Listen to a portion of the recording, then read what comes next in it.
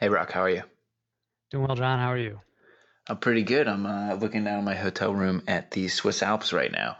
It's funny. There was a time when you would tell me that and I'd be surprised, but now that seems like every other week in your life. Well, today it's the Swiss Alps, and then later in the week it'll be Germany. Here, I'll send you a little. I'll send you a picture. I'm looking right over the Zurich city center, the railway. So the big central railway within Switzerland is right outside the room, and there's actually a train spotting sauna at the top floor of this hotel, which is I have to go up and check that out. But right now I'm battling jet lag.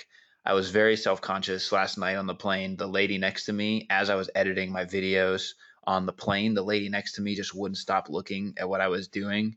And so I felt a little bit weird because some of the videos where I'm doing like the try-ons, I'm like unzipping my pants and then I'm shirtless. And so I couldn't imagine what she was thinking. Yeah, I always get that when I'm like working at a coffee shop or something, and I realize that if someone looks at my laptop, it probably seems a little weird, you know? Like, I don't know, it'd be like a giant picture of my face, and I'm like editing out the pimples, you know? At one point, I just switched over to Logic and started editing the podcast so that I wasn't having myself on the screen. And then she fell asleep, and then I went back to work. I just got your picture. That looks pretty awesome.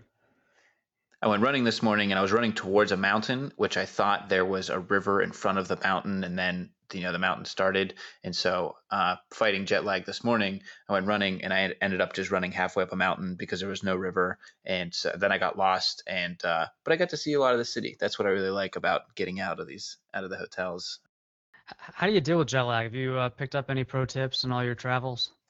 It definitely hurts me more when I do try to or actually do fall asleep for some amount of time on the plane.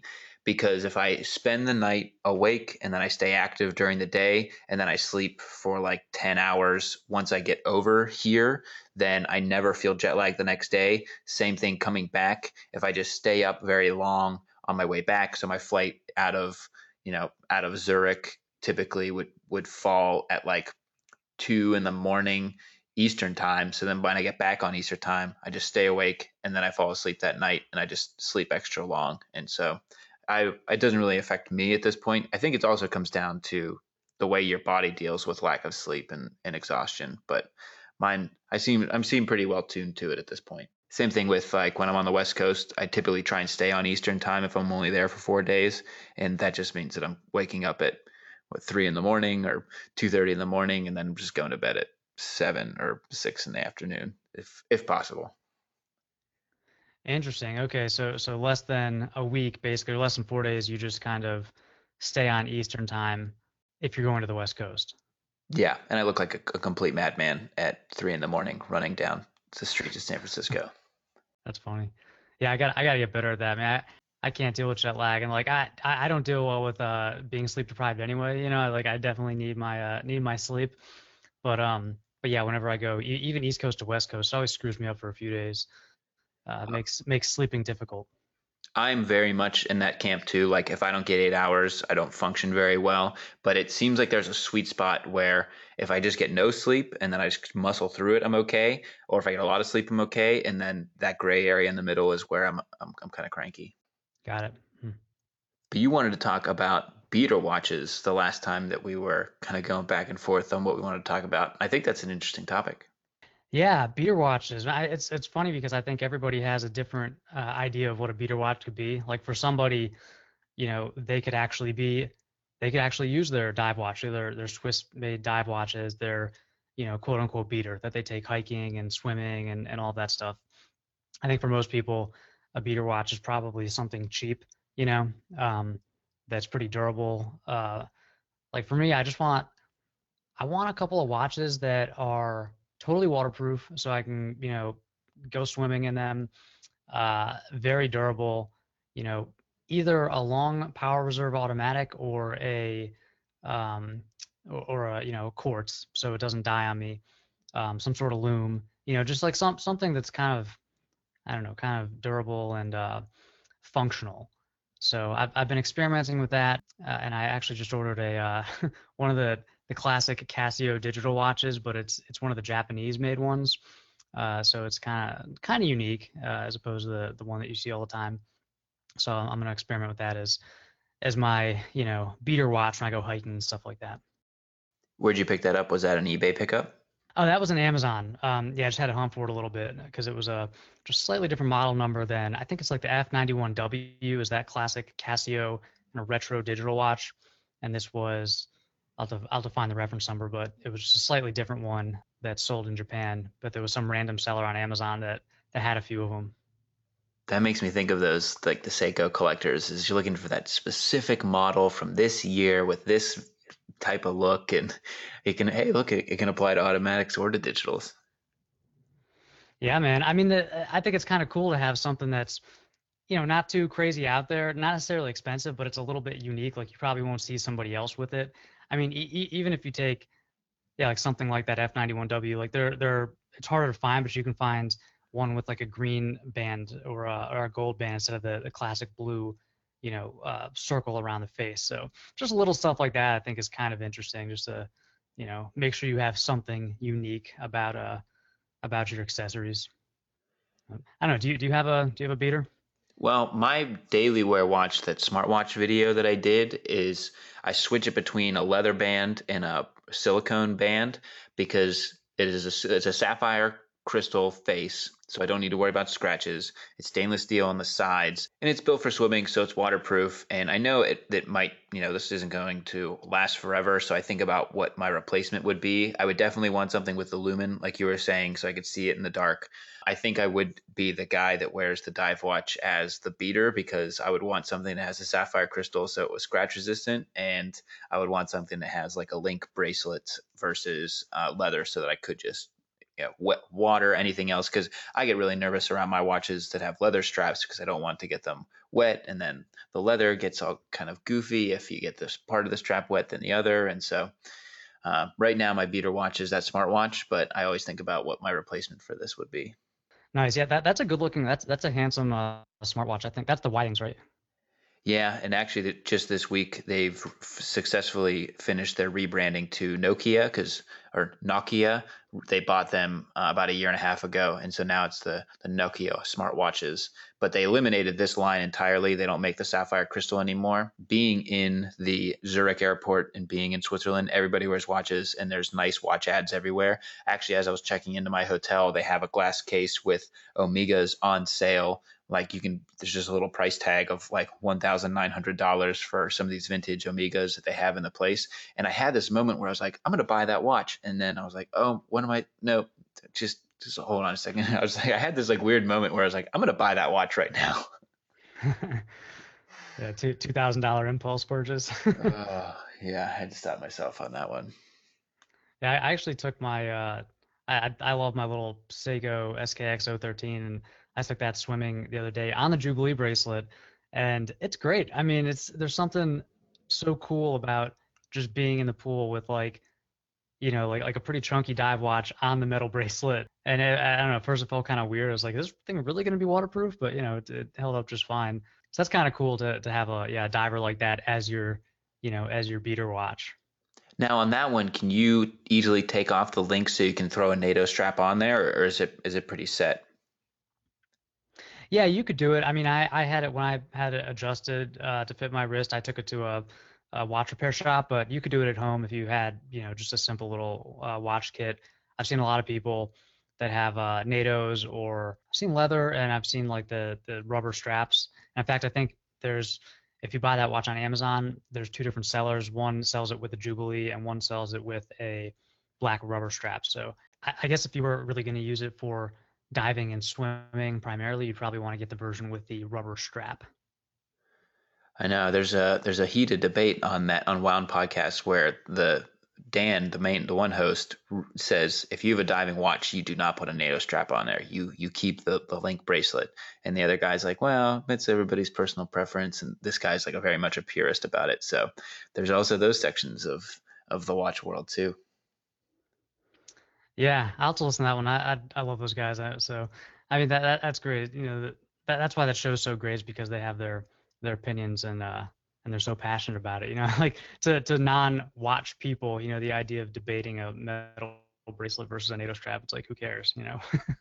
I do like the idea of NATO straps. I mean, you pay your 10 or you can get 10 to 20 bucks for a NATO strap and you just replace it whenever you wear it out and you can change it to your style. One of my friends at work picked up J. Crew actually had it. It was a NATO strap. It was essentially a replica of the NATO strap that Sean Connery wears in Doctor No. It's like a green and black NATO, and he picked that up for Mhm. one of his Timexes, and they're so personalizable, personalizable. Yeah, it is cool in that way. I kind of have mixed feelings about them. I actually think they're a little bit chunky looking, which is weird because they're so thin, but because they have that, they're usually pretty long, and then you fold back the extra material. I think they end up looking a little bit chunky. So I don't know. They wouldn't be my first choice, but I think for certain watches, they they work really well.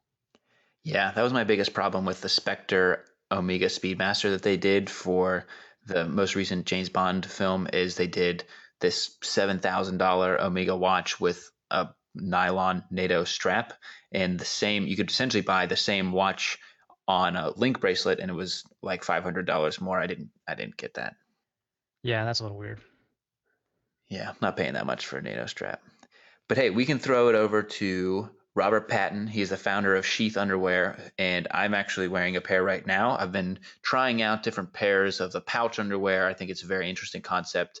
And we talked to Robert about his path from being in the military to then starting an underwear company with this crazy idea that he had while actually over in Afghanistan. So we'll throw it over to Robert right now. Today we have Robert Patton from sheathunderwear.com. He had founded this, it looks like back in 2010. How are you today, Robert? I'm doing great. Thank you so much for having me. Absolutely. So we always like to get into the background of the founders and give a little bit more color as to who you are and where you came from. Looks like you're from Texas now. Is that always the case? I was born there, but I moved around, the whole parental divorce. I moved to Georgia with my mom when my dad moved to California, and then I went back and forth between the two throughout my childhood and early adulthood until I finally kind of stabilized in Southern California with my dad. But then I joined the Army in 2006. So I went back to San Antonio coincidentally and joined from there. Did about 6 years in the Army, 2 tours to Iraq, and it was there that I kind of came up with the idea. The organization is operating out of San Antonio. I actually live in Colorado Springs. I'm running it remotely. There's a little backstory behind that, but it's kind of I'm a single father. I take care of my daughter, and I'm doing that up here in Colorado Springs, and I travel back to San Antonio every other month for about a week. What took you into the Army in '06? I mean, the war was going on. Times were tough. I had college debt, dead-end job. I was doing human resources at a corporate company, Eye Care Centers of America, to be exact, and I was making $12 an hour. I had utilized all my college loans potential and was just kind of in a situation where I didn't feel like I had much of an option. They were offering enlistment bonuses and to pay off your college debt. So it was kind of like the universe guided me in that direction, I'll say. Yeah. Did you have a good experience? Absolutely. I mean, I knew what I was getting into. You watch Full Metal Jacket when you're growing up in Platoon and you see what it's like. So you're not going there with any preconceived notions of it being easy. I knew what I was getting into. And in fact, I excelled. I thrived. I was 26 going in there with a bunch of young 18-year-olds, and I actually literally beat them all at PT. Like when it came down to the final PT test 13 weeks later, I won the award for high PT. There's a 300 score maximum. I got a 324, and I continued to excel at physical fitness throughout my Army career, but I also was number 2 at marksmanship, number 3 at leadership. I was not very good at memorizing all of the regulations, so I didn't score very high in that department. But like I said, I excelled in basic training, then went to AIT. It was the honor grad. Then when I went to my company after graduating, we went straight to Iraq, basically. I mean, I joined in January 2006, and then I was in Iraq by June of that year, so everything went really fast, but I used all my experience. I actually was kind of like I handled a lot of the computer work because that was my background. I did spreadsheets and tracking supplies and making sure everything got to where it needed to go. I coordinated the flights from the U.S. into Iraq with certain items and back to the U.S. when that was necessary. So I was an integral part. I learned a lot about our process, and then when we went back very next year, basically by the end of 2007, I was back in Iraq, and I was the NCOIC. I was, the sergeant of my team of 5. We spent 6 more months there, and I brought them all back successfully. But it was during that second deployment that I had the idea for Sheath underwear. At the time, it wasn't called Sheath underwear, but I found myself in some unforgiving circumstances there with the heat, and you're wearing all of your Army gear, and you can't really get to showers every single day or whatever.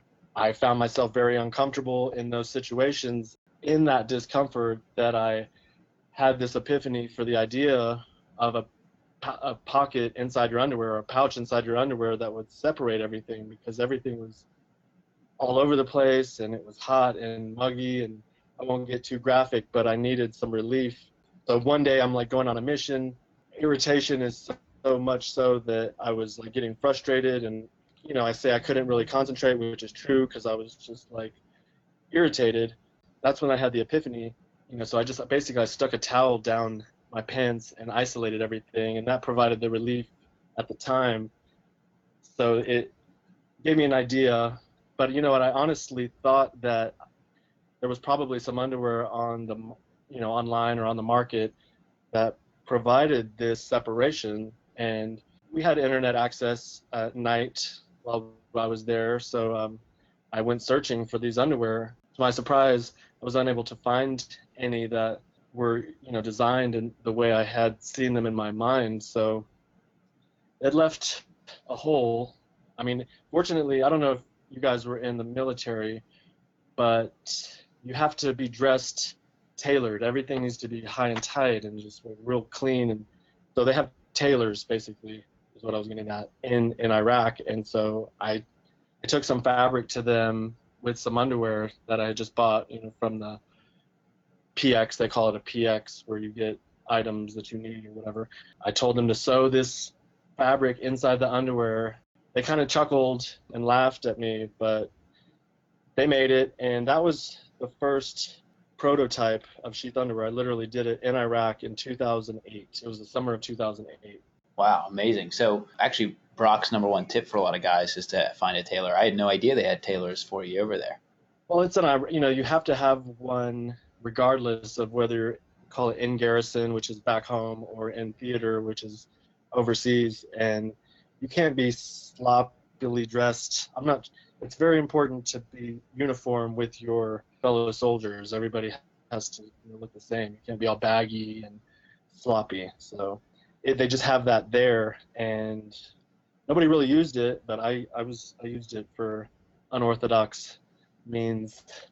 It seems like you had this idea and then you kind of prototyped it over there, but you had a little bit of time before you could actually get home and work on it. I'm sure you were thinking a lot about it. I feel like I would go crazy, like having that idea, not being able to be stateside working on it. And, were you worried someone else was going to do it, or were you just obsessing over it, or how did that work? Like how long from idea to being able to work on it?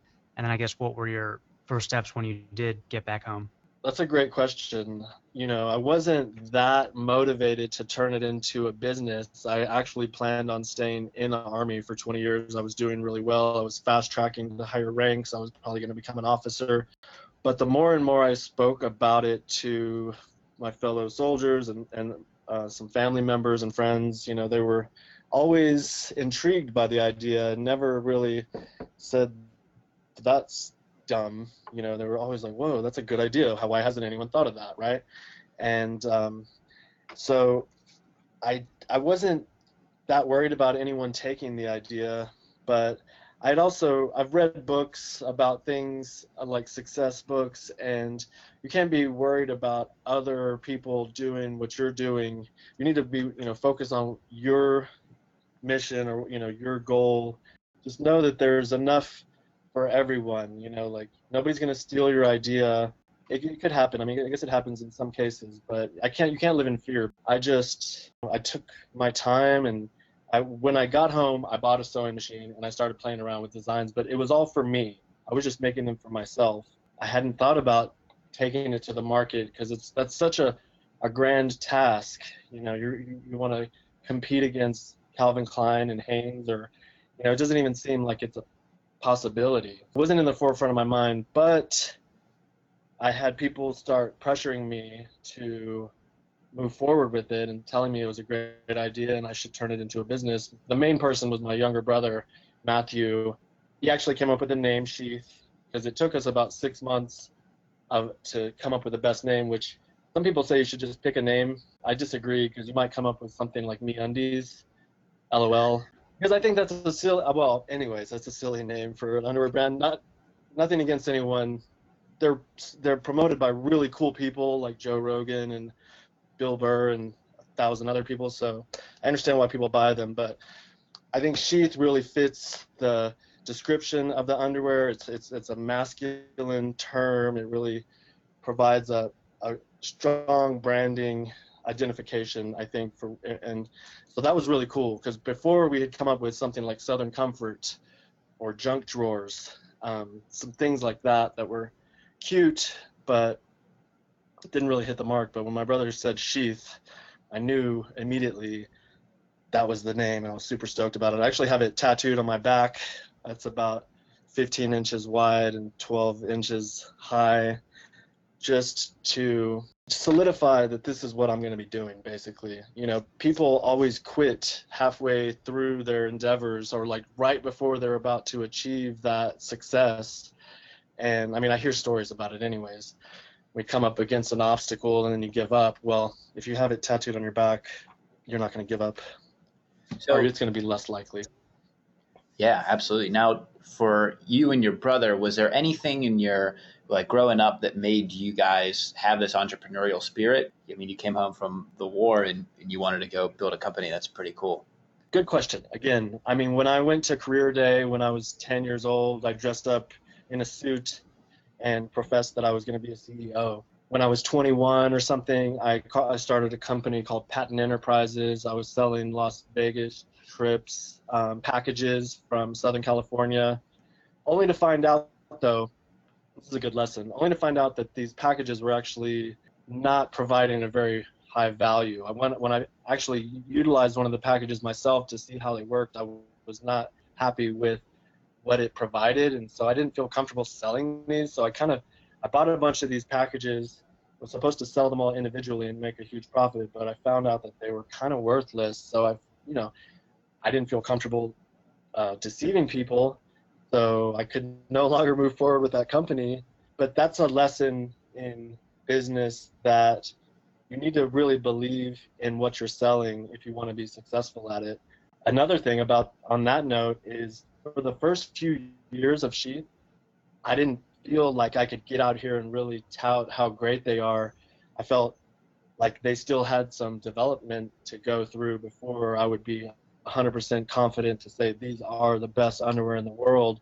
I tell people that I felt like a fraud at times, but I was just listening to another podcast early this morning, the Aubrey Marcus podcast, but he was talking about business, which he's usually talking about like spirituality. He was talking about business, but the point was, he said, some people try to perfect a product before they take it to market, and that will never happen. The product will never be perfect. So I felt vindicated. Start where you stand. You get the ball rolling and then you adjust on the path, because if you try to make the perfect product before you release it, odds are you'll never release it. Yeah, I definitely understand that. Now, when you come back, what was your first step? You figure out the name with your brother. How do you start sourcing or the design? What was your rubber hits the road moment there? I called some manufacturers and just started poking around to see what information I could find. And I was calling US manufacturers, and to be honest, they were really rude and condescending. Good luck, we're not going to help you though, because you aren't at a level where it's worth our time. Again, I might have quit right there, but I didn't. So I went to a company called, or a website called mfg.com. Somehow serendipitously, these things happen. When you start to kind of make a decision that you're going to go for something, the opportunities arise, doors open, and your perception shifts to recognize that. And somehow I got a notification for this mfg.com, which was basically like a dating site for buyers and suppliers. I made a little video, I'll backtrack just a hair. When I got back, I bought a sewing machine and I started making a bunch of different prototypes myself. That lasted about a year. When I really decided to go for it, I had to get an actual prototype made from like a professional. So I sought out someone who could do it. I found a seamstress. She made like costumes for musicals and plays and stuff, but she was really open to this. She made a couple of prototypes for me. That lasted a couple of months. So it was with that prototype that I was able to present to the suppliers through this website. And I made a little video, and then within hours, I had about 10 different bids from all over the world, none in America, by the way. And so that's kind of how it started, but it was the one that called me, called me directly from Pakistan, of all places. Super nice dude. He was willing to walk me through my first manufacturing, and so I was like, okay, well, I mean, this is who I'm going with. And he gave me a decent price, and it was successful in a sense that we got the manufacturing completed and got the product, but it was unsuccessful in that I rushed the production because I was so excited.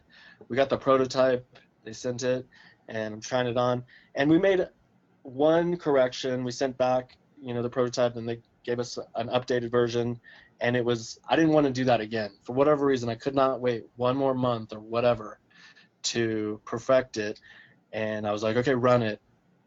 And so they produced 1,000 pairs, 500 black, 500 white, in various sizes, and the pouch was too high.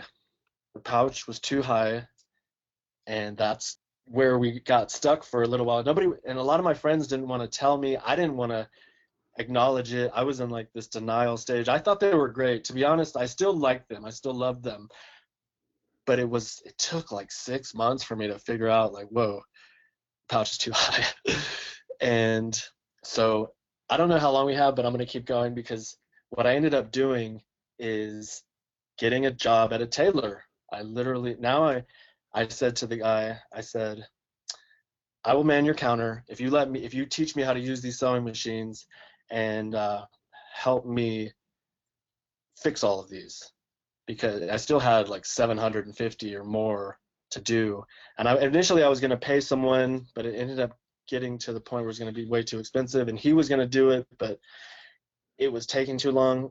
And so I was just like, let me do it. This is what the deal will work out. And he agreed. Took me about 6 months. I fixed every single one of them. And ultimately we ended up selling them at a huge discount or donating them to, homeless or friends or whatever. But it was at that stage when I had really got my hands dirty and got a feel for everything and how a new prototype would work, and I was going to find a new manufacturer, because not that the guys in Pakistan did anything wrong, but there was like a monsoon during the middle of that production where I lost contact with them for over 2 months, and it really made me real nervous. So I didn't want to move forward with them. So I found another manufacturer. This time we used Kickstarter to fund the production. But cool story, I put the down payment on the production before we even started the Kickstarter. So I had already got the ball rolling, and if the Kickstarter wasn't successful, I was going to be stuck in a little position, having to come up with the remainder of the balance owed. But I just knew it would come through, and it did. We were successful in the Kickstarter, and that was in 2013. Now we did a 2014 Kickstarter. Would you like to know why? Yeah, what was that about? So the 2013 was so successful, we reordered a new batch, but it was on that reorder that we found out that this manufacturer was just, I don't know, like they call it phoning it in or whatever. They didn't do a good job. When we got the product, the pouches were upside down on this reorder, so we couldn't even sell those. And that took me about a month to kind of figure out, because you don't go through every package. I don't know, but we've realized that they were unsellable, and so now we're in a new situation again where we have to find a new manufacturer. We just bought this new production, so like they gave me a 35% refund, but ultimately ended up covering a new down payment on a new production, but I wasn't going to use them. But also, here's what happened. So we were contacted by another manufacturer, and they were asking if they could produce for us, and it was like serendipity because we needed one. But these guys only make men's underwear. This other company, as I came to find out, would make anything you asked them to make. So they would make anything. But this company only makes men's underwear, and this is the company we're with today.